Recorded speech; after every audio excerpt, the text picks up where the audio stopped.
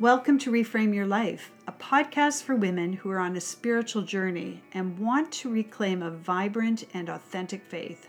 I'm your host and fellow traveler, Sandy Reynolds. Welcome to episode 91. I'm your host, Sandy Reynolds, and today I want to talk to you about death. I have been thinking a lot about death lately, partly because my father passed away about a month ago, and also because I am turning 60 in a few weeks, and I've been definitely thinking about this stage of life and becoming more aware of my mortality. It's a subject that we leave to the professionals, and I think we only really talk about death when we are facing it, or as my guest today, Tammy Fold, says, when we have a brush with it. But today I want to revisit the conversation that we started way back in November 2016 with Tammy about reframing death. I found myself getting a little curious this year about some of the spiritual and religious and cultural celebrations that happen at this time of year. We have Halloween, we have All Saints' Day, we have the Day of the Dead, and in Celtic spirituality there's Samhain. And all of these celebrations or observances seem to point to a time of year when a lot of us feel the darkening of the days, the shortening of the days, and less sunlight, and we become more aware of darkness all around us. Nature is shedding, the trees are losing their leaves, and it's a time when things are dying. Plants especially are turning black and wilting, and we're cleaning out our gardens. So I've been thinking a lot about this topic of death, and not the spiritual aspect of it from what do you believe happens after you die. I think that's a big conversation, but just about how we approach death and how we talk about it and how we integrate our knowledge that we're all going to die into how we live our day-to-day life. I don't know if you watched the movie Coco, the Pixar film that was out last year. It's available, I believe, on Netflix, but you can find it wherever you download your movies, I'm sure. In that movie, there was a child really coming to understand the Day of the Dead and the significance of their ancestors and the messages and learning that they could glean from those ancestors. And that raised a lot of questions for me. I still don't have the answers to. I've been thinking about this idea of ancestors, and I think most religions talk about praying to our ancestors in some form or another. And so you can hear that I've been thinking about death, and I wanted to have a conversation, and I thought, who else to bring on but Tammy Folds? Tammy is an ICF certified coach, 500-hour certified yoga teacher. She is the Daring Way facilitator, certified facilitator, which is Brené Brown's program, and all-round perspective shifter who uses her skills to help people around the world retell their inner stories and choose their own adventures through life. Tammy has an arsenal of techniques and life experience under her belt, from positive psychology and event planning to guided meditation to experience in healthcare and end-of-life planning. Tammy believes that death is the ultimate event and that facing it doesn't have to be scary. It can be beautiful, fascinating, thought-provoking, and the key to a more fulfilling life right now. So enjoy this episode, and I'd love to hear your feedback. You can email me or find me on Instagram or Facebook and let me know what you think and what your thoughts are about death. Tammy, it's great to have you on Reframe Your Life again. I'm so happy to be back. No, but we're missing one person this time. Yes. I know. Yes. Joanne says hi. She just sent me a text actually just before I started. So I told her I was Hi, interviewing Joe. you. She's still a faithful listener, so that's great. Awesome. Yeah, and I listened to our last episode, and it was actually November 2016, the first time that you were on Reframe Your Life, or the last time you were on Reframe Your Life, and listened to it, and you were just starting into the area that you're focusing on now, which is life and death coaching. And I thought it would be so good to have you back just to talk about some of the things. So something that I was talking to you about, and wow, I'm just launching right into a heavy conversation right off the top. But when we were doing the first interview, my dad was just starting to decline. And we talked a lot about death and what I was experiencing with his dementia diagnosis. And as you know, he, not even a month ago, passed away. And it was so helpful for me to listen to that episode again, because I realized in a lot of ways there was preparation happening in my mind, and I was already starting to think about how his end of life was playing out. And you gave me some really good thoughts, and it also gave me a place to articulate some of the things I was feeling. So that was kind of timely to listen to it again. Oh, that warms my heart. That's so great. Yeah. And my gosh, I've just started because I'd just gotten back from California, where I did my first workshop, death coaching workshop in September. So I would have been 2 months into my journey, super fresh. And so now, 2 years later, a lot has changed. Yeah. But I'm so glad that was a reference point for you as you were dealing with your father. Yeah, and also I think you'd commented on my Instagram story where I was chronicling my rituals that I did with my dear friend's dog who was being euthanized. And I think you commented that you're going to do some of those rituals as well after. So that's great, because that's what I'm hoping to do, is to help people, in these darker times, to shed some light and help them through. Yeah, it's important. And I was curious to know, so 2 years later, and you've, more than got your feet wet now in this area. What's surprised you? So, when I just started, my intention was, it started because I was just like, there's this fear of death that people have when I was doing the life coaching that I was getting more and more curious about, and then kind of kept getting all the different hits from the universe of like, you need to explore this. And I had set the intention at the beginning to help people have a forum to talk about their stories, beliefs, and fears around death. And with that intention of helping them to be able to talk about it so that they could get their end-of-life paperwork together. Mm-hmm.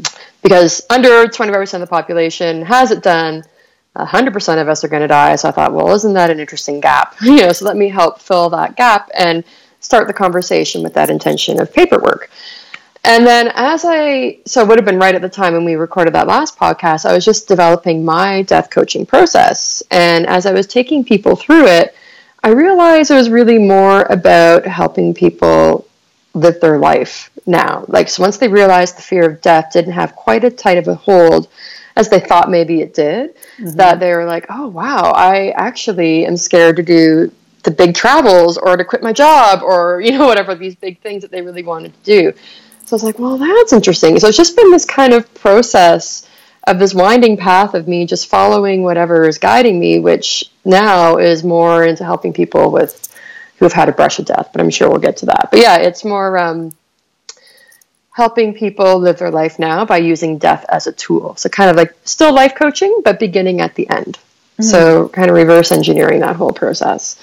Because, when you think about deathbed stories that you've heard, or maybe you've sat bedside, they're all about how to live your life. They're about what's important, what's not important, what to let go of. And it usually is around relationships and connection and that sort of thing versus what we always chase in the daily life, which is more like the material gains and that sort of stuff. So it's been this really cool unraveling, uncovering curiosity of the past 2 years.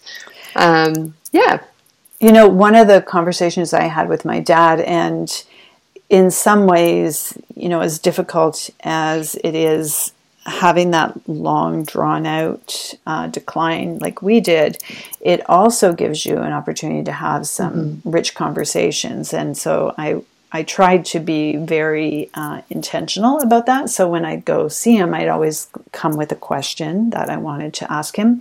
My dad had the kind of dementia, it's called Lewy body, which it doesn't affect memory quite the same way as Alzheimer's. So it affects more physically, like Parkinson's, but also cognitively, in that you have hallucinations and more of an altered reality. So just the part of the brain it impacts. So most of the time he was very aware of and able to talk and very lucid. So I asked him one time about regrets, because I think that's, you know, something we hear a lot about. And he said to me, "Oh, I regret not going home," like where he came from. He said, "Because I always said next year, next year, next year. Yeah. And, you know, this year I've got this on, and this year I'm going to do this, and this year I'm going to do that." And he said, "I just put things off until I wasn't well enough to go." And he said that was one of his regrets, that he said to me, you know, don't put things off. Yeah. Yeah, so it was kind of cool. Because we all do that. Oh, tomorrow. Oh, and even actually when someone has died, so maybe it's a friend's mother or something like that, and you're like, "Oh, I'll call her tomorrow." Okay, well, I'll call the next day. And then 2 weeks go by. And then, you know, then the shame spiral starts, because you're like, "Oh my God, I'm such a bad friend. Well, now how am I going to say anything?" So it really can be a barrier for people. And to that point of your dad's story, I had a client who was a corporate client, and she's like, "Can we just hit pause for a second? You know, something's come across my radar and I want to talk about it." I'm like, "Of course." So she was sharing the story of how her best friend was getting married in South Africa, one of her favorite places in the world, and she really wanted to take her son, but obviously all the excuses again we all use of like, there's not enough money, there's not enough time, you know. And she's like, "It's going to cost $5,000. I don't have that. You know, what do I do?" And this is exactly the time when I just started dabbling in the death coaching. So she had done the intake form for that. So I was like, "Hang on a second, let's just hit pause there and let me check what your deathbed regrets were in your form." Sandy, you know what hers was? I'm going to guess. Not taking my son to my favorite places in the world, like verbatim. So when I wrote it back to her, she was like, "Shut up." I wrote that, and I'm like, "Yeah, you did." She's like, "I know I did." You know, she knew that.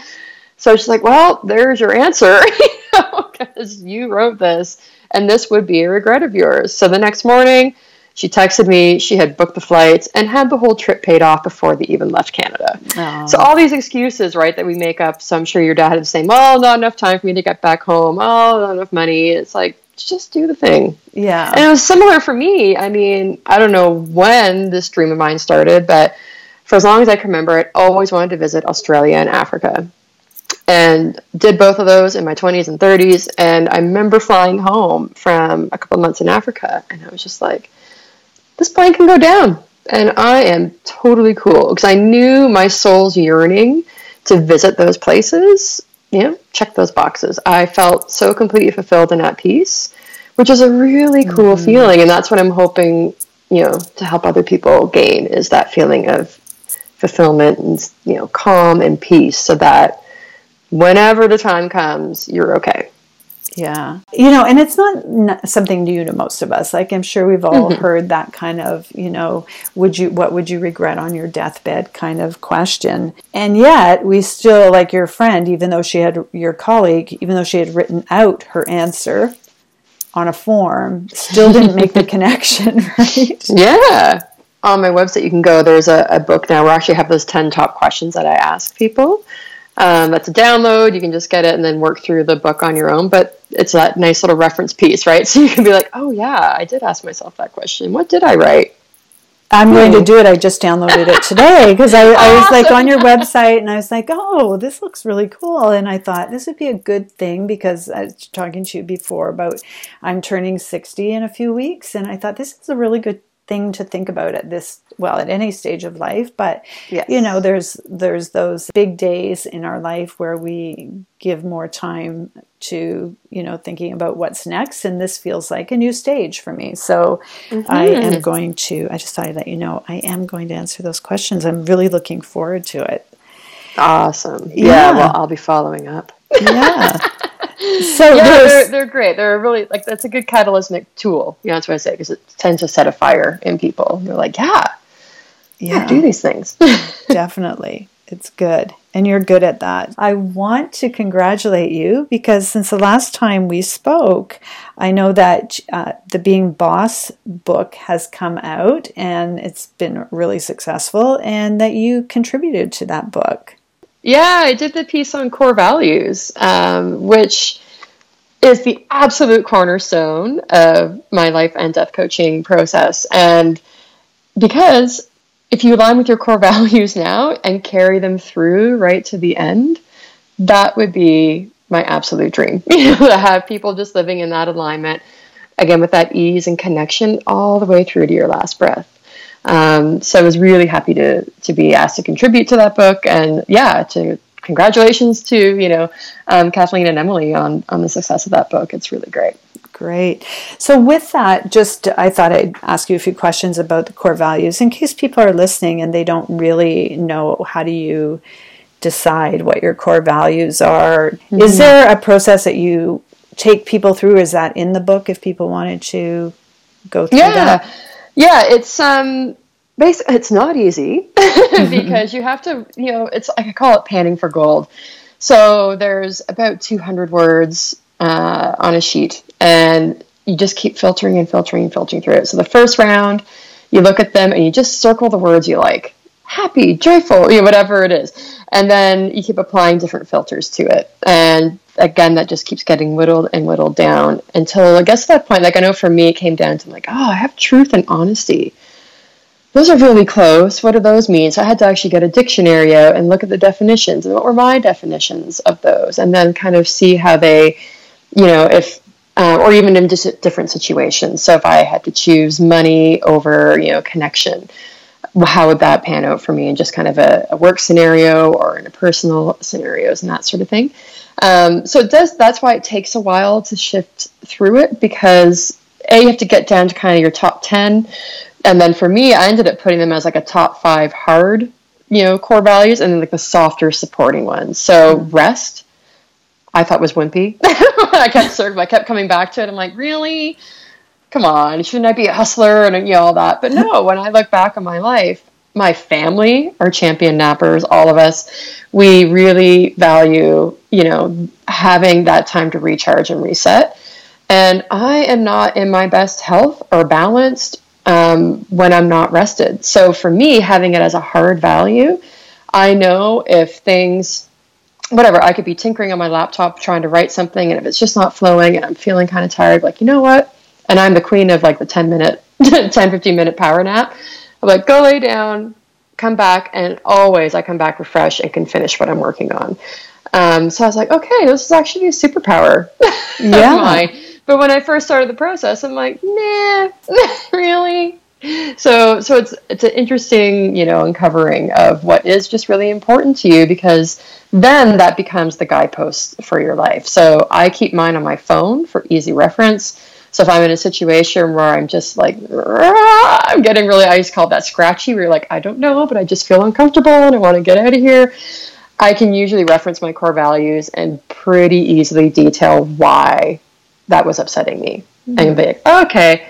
So again, I have a core value of honesty. And if I know someone is lying to me, then I'll be okay, you don't value that. That's fine. I can now move on with way greater, less casualties and less cursing than if I had not been, aware of what that value was that was getting really rubbed the wrong way. So, and then also, conversely, when you're living in accordance with your core values, everything's pretty dreamy. Birds are louder, it seems, the sun's shining bright, but it's because you can actually look back at your values I'm rested. I know I'm living authentically and living in I spoke my truth earlier today, all those sort of things. You're it feels good. And then you just keep going and doing that. So, and they don't change, right? Priorities definitely change over your life, but values are pretty cemented. I mean, I've added curiosity to mine because I'm realizing that's, I didn't really originally have it on, but now over time I'm seeing the real value of that, of being just really naturally curious, and how that helps me uncover, that helps with my learning and adventure values. So yeah, so they may tweak a bit. For the most part, they're pretty solid. Well, that's very helpful. And I will put a link to the book in the show notes if people want to have a look for it and read what you've written in there. It's great. It's interesting that you said that, because this morning I was up journaling and I was feeling a little bit out of sorts today, early this morning, and I've just come off of a pretty intense over a week where things have been just piling up, and I had to do accounting stuff today, which is never a happy time for me, but it's one of those, needs to be done things.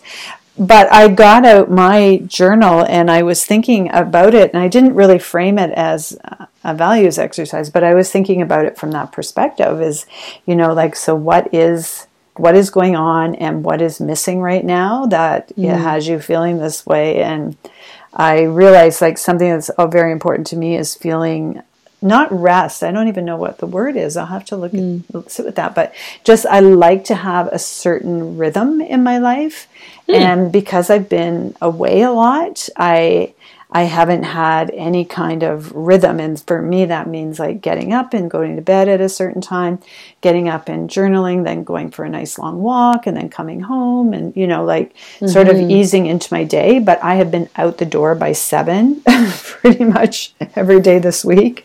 Yeah. And for those of us who choose self-employment, it's so we don't have to be out the door at 7 in the morning. So it's good. I think that's a little digression from talking about death coaching, but I think it is part of it for sure. Having, looking at your life from that perspective of what gives you life, really. Yeah, and even again, your values at the end of life. Again, uncovering kind of all these things as I go, I was like, wow, I probably will value rest in my final days, where, people tend to, rush around and do all these things. I'll probably be like, hey guys, let's just everyone calm down. I'm going to have a nap. You guys can go grab coffees, come back in a couple hours. But I'll be so resonant and have that clarity around my values that I'll feel okay speaking up for that, whereas I might have previously felt guilty being like, oh my God, people are here to see me. Of course I should, stay up and be awake and, chat with them. But nope, mine's probably going to be, I need my rest. So peace out. I will see you in a couple hours, but I'll be okay saying that. We talked about this, but I think it's, I have obviously experienced death. I'm fresh off of the death of my father. So it's been, well, I guess I've been using the curiosity with this, but really paying attention to how people talk about it, not from a judgmental, they're not saying the right thing kind of perspective, but just curious. Some people seem really comfortable talking about things, and some people aren't as comfortable talking about death. And it's been interesting for me, telling people about sort of the experience I felt I needed to unpack sometimes was seeing my dad's dead body.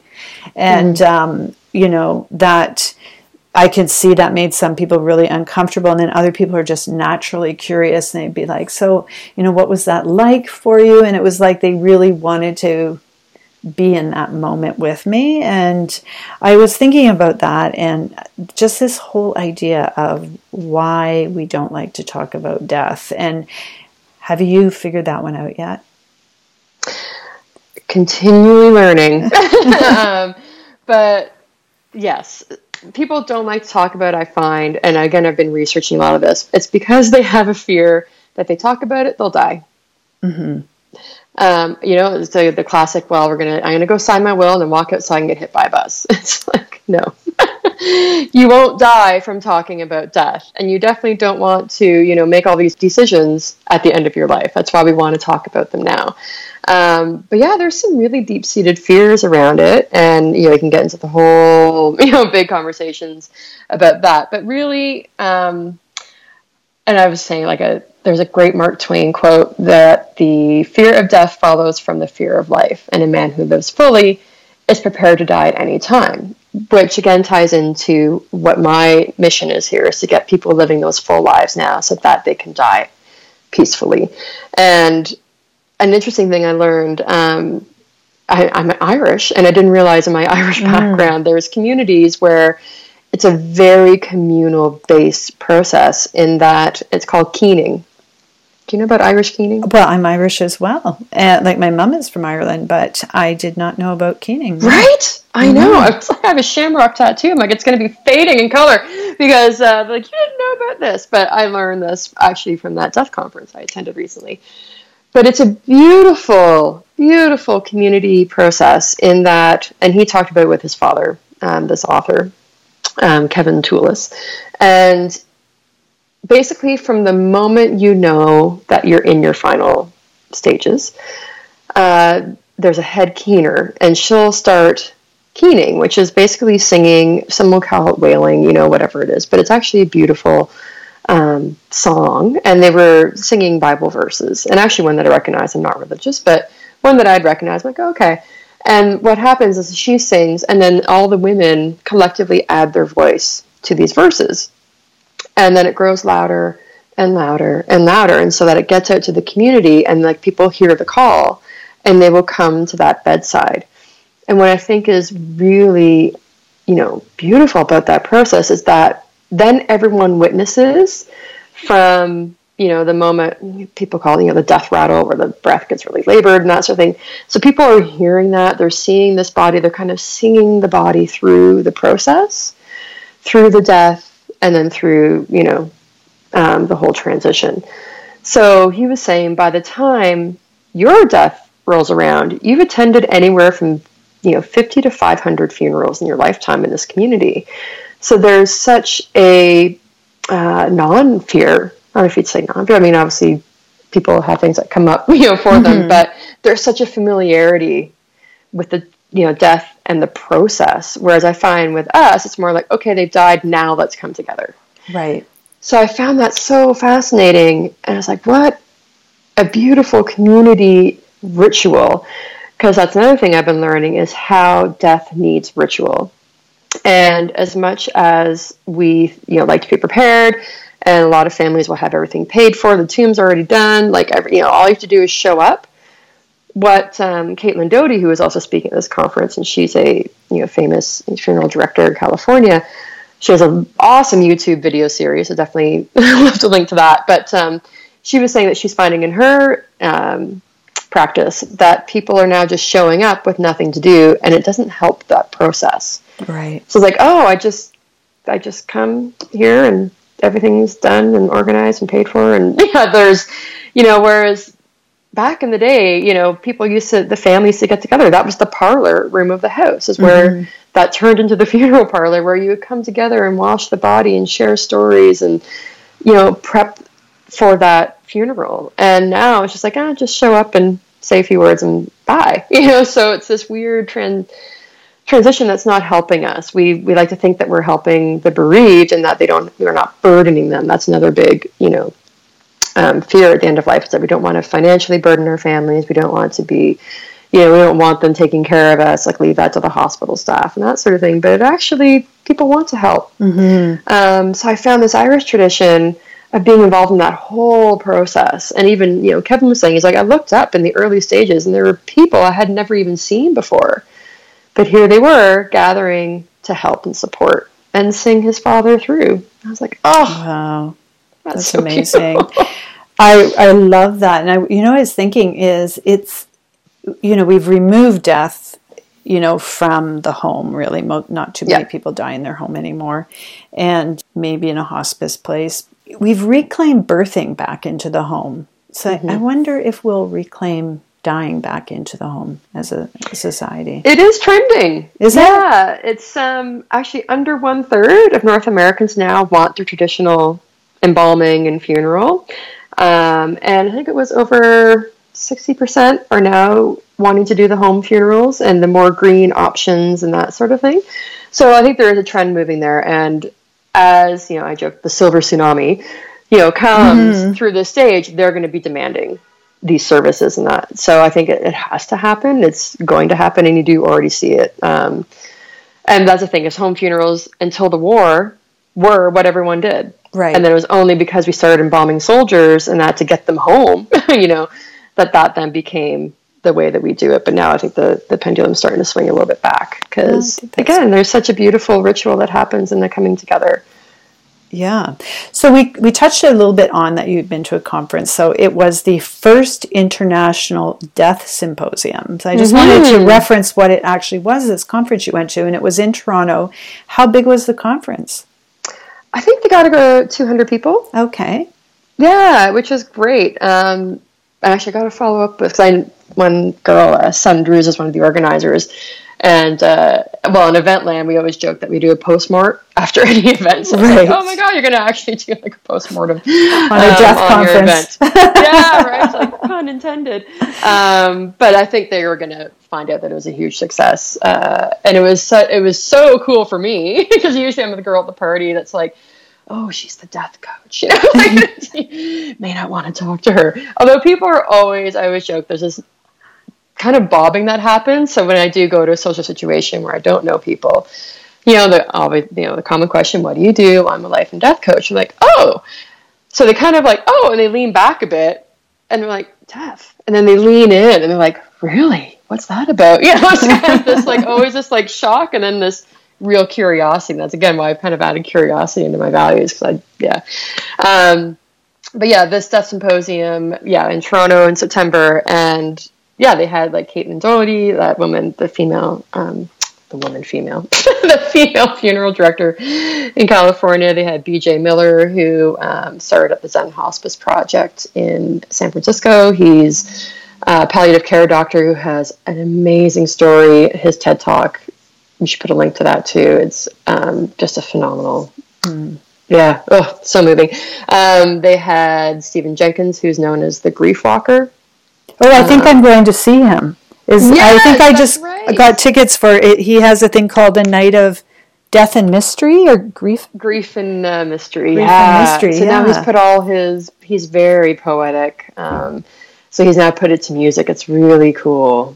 Really, really neat what he does. Psychologists, there was such a panel of a spirit and science that I just, loved. I was so in my element, because again, I was that girl that could now talk to other people about death and not be the weird one. Where everyone was just, everyone wants to, work in this space. And really kind of all of us had that same intention of just, the unnecessary suffering and easing the burden, to get people talking about it so that it's a normal part of life, because it is. It is, yeah. So what were some of the other highlights of the conference for you in terms of, maybe some areas of practice or ideas or trends you heard being discussed? Yeah, it was, actually a lot of it was centered around honoring our ancestors, which again, I think has kind of left, as it used to be something we did a lot. And, Day of the Dead coming up. And they, talked about that and how it's just really important, to bring them into the ceremony, those that have, died before us. And again, that whole ritual needing to happen, there needs to be action in order to help process the grief. A beautiful action, meaning like a funeral? So doing ritual. Yeah. So, whether that be, funeral is obviously the ritual we always think of, but there's so many other things you can do. And for me, when I did, anyone can visit my Instagram page and see the highlight story about how I was performing my rituals around that pet death, which included lighting candles, because I knew the day he was going to be euthanized. So when I got up, I lit a candle in his honor, and they kept that burning all day. And then when I knew the timing there in California, so I did the time difference. I'm like, okay, he's being euthanized at noon. So at 3:00, So I started around 2:00 just performing these rituals, which included just meditation and some journaling and reflecting on, what this dog meant to me. We lived together for a while, right? So this dog and he was a super special dog. And actually having to process that feeling silly, because I think for pet death, we don't give it as much gravity, I guess, as we do humans. But my goodness, I still to this day have not cried as hard as I did when my dog died when I was a teenager. And, they're our children in a lot of aspects. And I'm actually going to do a whole blog post just on pet death, because it's a full contact experience, right, to go through that, especially if you're having to make the choice to put them down. Yes, anyways, back to the conference. So ritual, the importance of that, of just having some kind of action behind, the processing of the grief and sadness that comes with death. Because that just kind of showing up and being like, oh, okay, well, here we are. It's awkward. So the more you can do to help you, whether that's connecting with nature, the journaling, and I'm going to, again, write even more on that. Also the cool thing was how our body knows what to do, and we need to get out of the way. And this really hit me because I remember my grandmother, and she had very vocally said she was ready to go and had just stopped eating. And we kept, oh, no, have this. And it got to let's get her some bottles of Ensure. Let's do these things. And it's no, the body's doing what it wants to do. And we just kept getting in the way and kind of prolonging that. So I was like, wow, and actually Stephen Jenkins was the one that talked about that. Who are you going to go see in concert? Because just like how the body knows how to, do birth, we know how to do death. So the more we can just surrender and let nature take its course, the better. The ancestors. Oh, and then there was a whole piece on legacy and music therapy, and how it's called Seasons, I think, in Chicago. And it's this hospice that really incorporates music therapy, whether that be helping people record songs, changing the lyrics upbeat about their families, and they have that piece, for when, mom dies or whatever. And they had legacy bears. So they would take pieces of clothing from the person, after they had died, and a month or two later, they would, circle back with the family and present this little teddy bear that they would make out of their clothing. So it smelled like them, and they could hug it and have that little piece of, I was like, that is so beautiful. What else? Oh, and I didn't realize this, that, obviously it's thought that hearing is the last sense to go. And I know when my grandmother died, we were all at her bedside, and my mother, and I did a whole blog post on this, but my mother was able to liberate her by instinctively leaning over and telling her, it's okay, you can go now. And seconds later, grandma was gone. And I thought, isn't that interesting that if hearing is the last thing to go, that I think people usually have that instinct that even if they are, in a coma or that sort of thing, people always know to talk and that they can hear. And I truly believe that. Yeah, so it was a fascinating conference, as you can imagine, because it was, again, this beautiful blend of science and nature, or spirit nature, whatever you want to call it. But yeah, so hopefully they'll be back next year. Yeah, so one of the things that I wanted to talk a little bit about that I know you had mentioned to me about that conference was anticipatory grief. And I thought, and maybe obviously I don't really know what it is. I thought that was like when you knew somebody was going to die, that you grieve before they die. I thought that was anticipatory grief, but now I think it means something totally different. Well, it could be both, right? It could just be levels. Pre and post. But yeah, the anticipatory grief that he was talking about, which actually I have his book there, Kumar. Yeah, he's a psychologist, and how grief is circular and our calendars are linear. So it's this interesting intersection where we, that circle may flare up again when birthdays, anniversaries, Christmas is coming up. And the body will actually, and a friend of mine is going through this now, where she's having this inexplainable back pain, and now it's neck pain. It just keeps showing up in different ways. And she's like, no, I totally attribute it to my mother's death, and I know that her birthday's coming up. And so the body will just kind of tense and experience pain almost if it's bracing itself, knowing that there's going to be grief, coming up on this calendar date. So he was suggesting, this psychologist, to just know that it's a hot zone.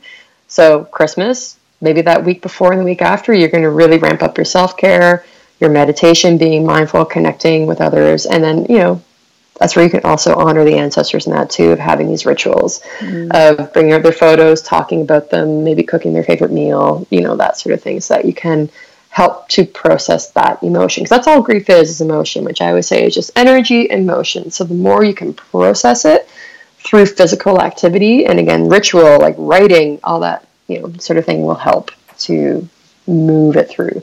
It's when we try to stuff it down and avoid it and be like, nope, I'm not going to feel this, don't have time, I'm going to numb it out instead with TV or wine or food or whatever. It's like, it's the body keeps score. It's going to know, and it will shut you down if you don't welcome it forward, breathe into it, and process it. It's funny what triggers you too, right? And sometimes there are those key days, and then there's probably other things that as well that I think that are unexpected when you're, like you were saying, pay attention to what you're physically feeling and then say, is there any link to something else here? Yeah. Yeah, well, driving down the highway and that's the cutoff to grandma's house, or having rituals that maybe they perform. So if they were, very active in the church and every Christmas they did, dinners for the homeless, then that may be something you'd want to get involved in to kind of, keep that tradition of theirs going. But things that environments can remind you of them, smells, again, like that driving down the highway, that's where I had before. I'm like, oh, this is the turn off for her place, but we're not turning off, Right. You've been talking a little bit about rituals and ancestors. So are there rituals that help us? I mean, I know there are, like, in some cultures, rituals, but, what are some rituals that can help us connect with deceased loved ones? I guess the one you just said about Christmas and helping out at a shelter, if that's what they did. Is there anything else that... Yeah, for me, it's, and actually just because we're at the timing, it's the end of October, we are coming up to Day of the Dead, and Samhain coming up as well, where it's thought that the veil between the two worlds is thinnest, and so that it's easier to connect with people on the other side.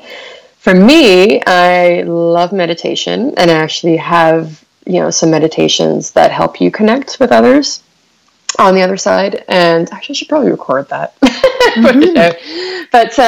But honestly, for me, it's more, I believe that candles help to guide, it's literally that light that will help, bring other ones, whether I connect with my grandmother, whoever is on the other side, or friends that have passed, that just kind of, that light sort of helps them know that I'm setting that intention to connect.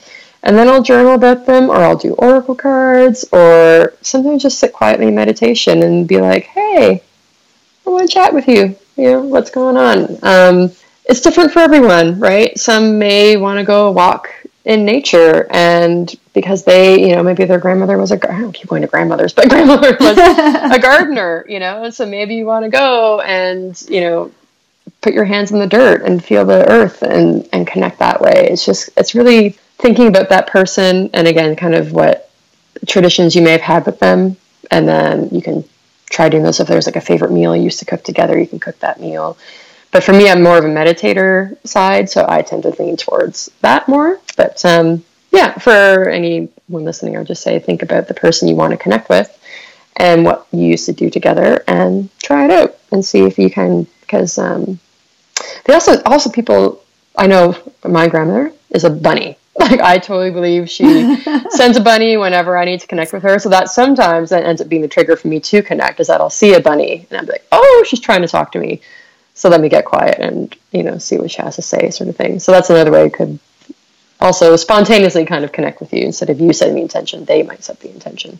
Oh, that's kind of a neat idea. My sister said she keeps seeing an orange cat, like, in different places, and it makes her think of my dad. So, yeah. So I was thinking about, modern family and just the blends of family we have, because this was also an observation that I had with my dad's funeral. So my dad was not a religious person at all. My mom is very actively involved in her church.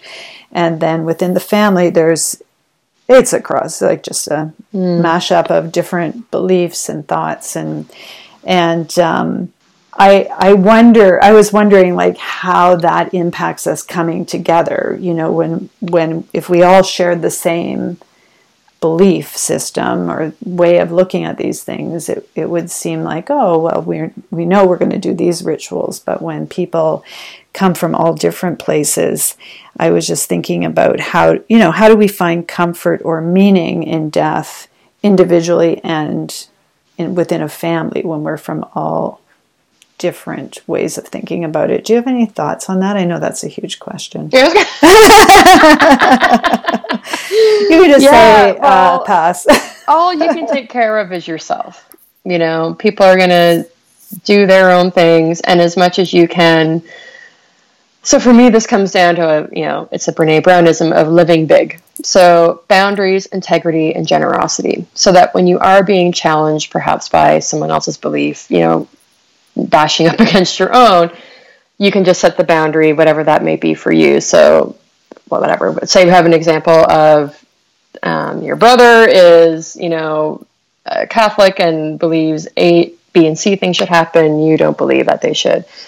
Then you can just set a boundary of, hey, you know what? Why don't we talk about this as a family? So bring in the other siblings or whatever it is, and we can all discuss this together.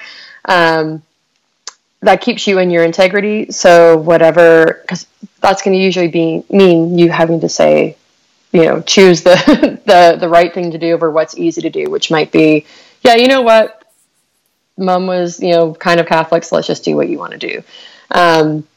And then generosity, again, just knowing that they're trying their best in this difficult time to navigate these, murky waters that obviously weren't discussed before. And that's why, again, we want to have all this stuff, discussed before the death so that everyone's on the same page. But yeah, obviously that does not happen all the time. So then I would just say, take care of yourself. So then if you have that run-in with the sibling, go home, journal about it. Again, whatever your tools are, I'm just doing what I would normally lean on, which is meditating and journaling and probably just hitting the yoga class and, reconnecting and grounding myself, knowing that I was just in a very inflammatory state. So I need to just exhale and come back home to me, not sure if that helps, but yeah, it's a big question, obviously very individualized. And actually son, Drew's, and I have to see if she has a website, but the funeral director who was the co-organizer of that conference, she's actually now specializing in mediation with families because she found as a funeral director there was just so much conflict that happened. And she really has her niche. Like she loved helping the families, come to that common ground so that they could move forward and really honor, the deceased. So, yeah. Oh, it's definitely, I'm sure, can bring out the best and the oh my gosh, dysfunction in a family because exactly. Everybody's so raw emotionally, and everybody's experience in a family is different. So, and your experience with your whoever it is that you've lost, everyone's experience with that person would be different. So, yeah. So I think self-care is a great way to end that because, like you said, at the end of the day, you can only take care of yourself. And yet I think often, at least my experience, is that we really focus on maybe the other people in the situation and what they need. And, in my case, my mother, and kind of don't deal with what I need to be doing because I want to make sure, she's doing okay. So I really like that idea of self-care and making that a priority. So before we wrap up, I just wondered if you could just summarize kind of exactly what you do to help anyone listening who is resonating with this idea of life and death coaching. And I also want to say, I love your website, your spoiler alert, when you say, spoiler alert, you're going to die. And I think that you've done a great job with positioning, living your life sort of with the end in mind. So maybe you can just walk through what you think it's important for people to know about your work. Yeah, well, with that, there's humor. My intention is also to bring lightness and liberation to what is normally a very dark and heavy topic.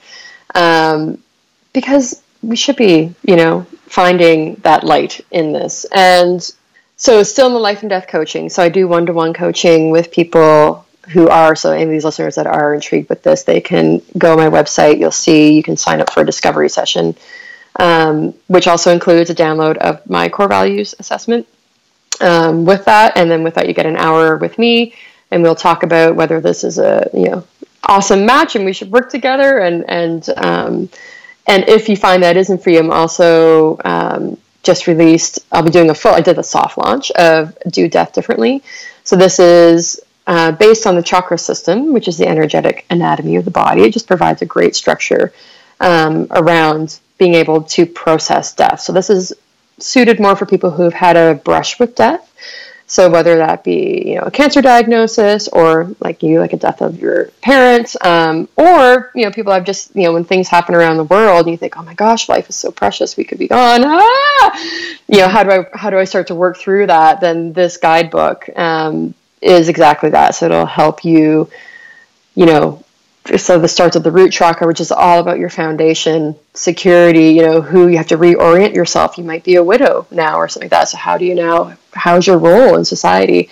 And then through the emotions, which is the second chakra. So obviously a gamut of emotions come up with this topic. And then, moving into power and heart and speaking your truth and, visualizing and how do you want to be? So I'm trying to have, that kind of more dip a toe, and in the new year I'll be doing a launch with a group project probably around that, but right now it's just the one-to-one services. And then the Do That Differently is available now. It's just being dripped out month by month, and then the new year I'll probably launch it as like more of a group type program that we'll all do together. That's great. And I just remembered something that you did, I think, in this earlier this year, and I have a little bit of an idea of what it is, but the Swedish death cleaning. Was that what it was called? Swedish death cleaning? Yeah, I did a workshop. Yeah, my friend's a professional organizer, so we came together because that's kind of the new Marie Kondo, which she was the minimalist, the whole, what was it? The magic art of tidying up, the Japanese way of doing it.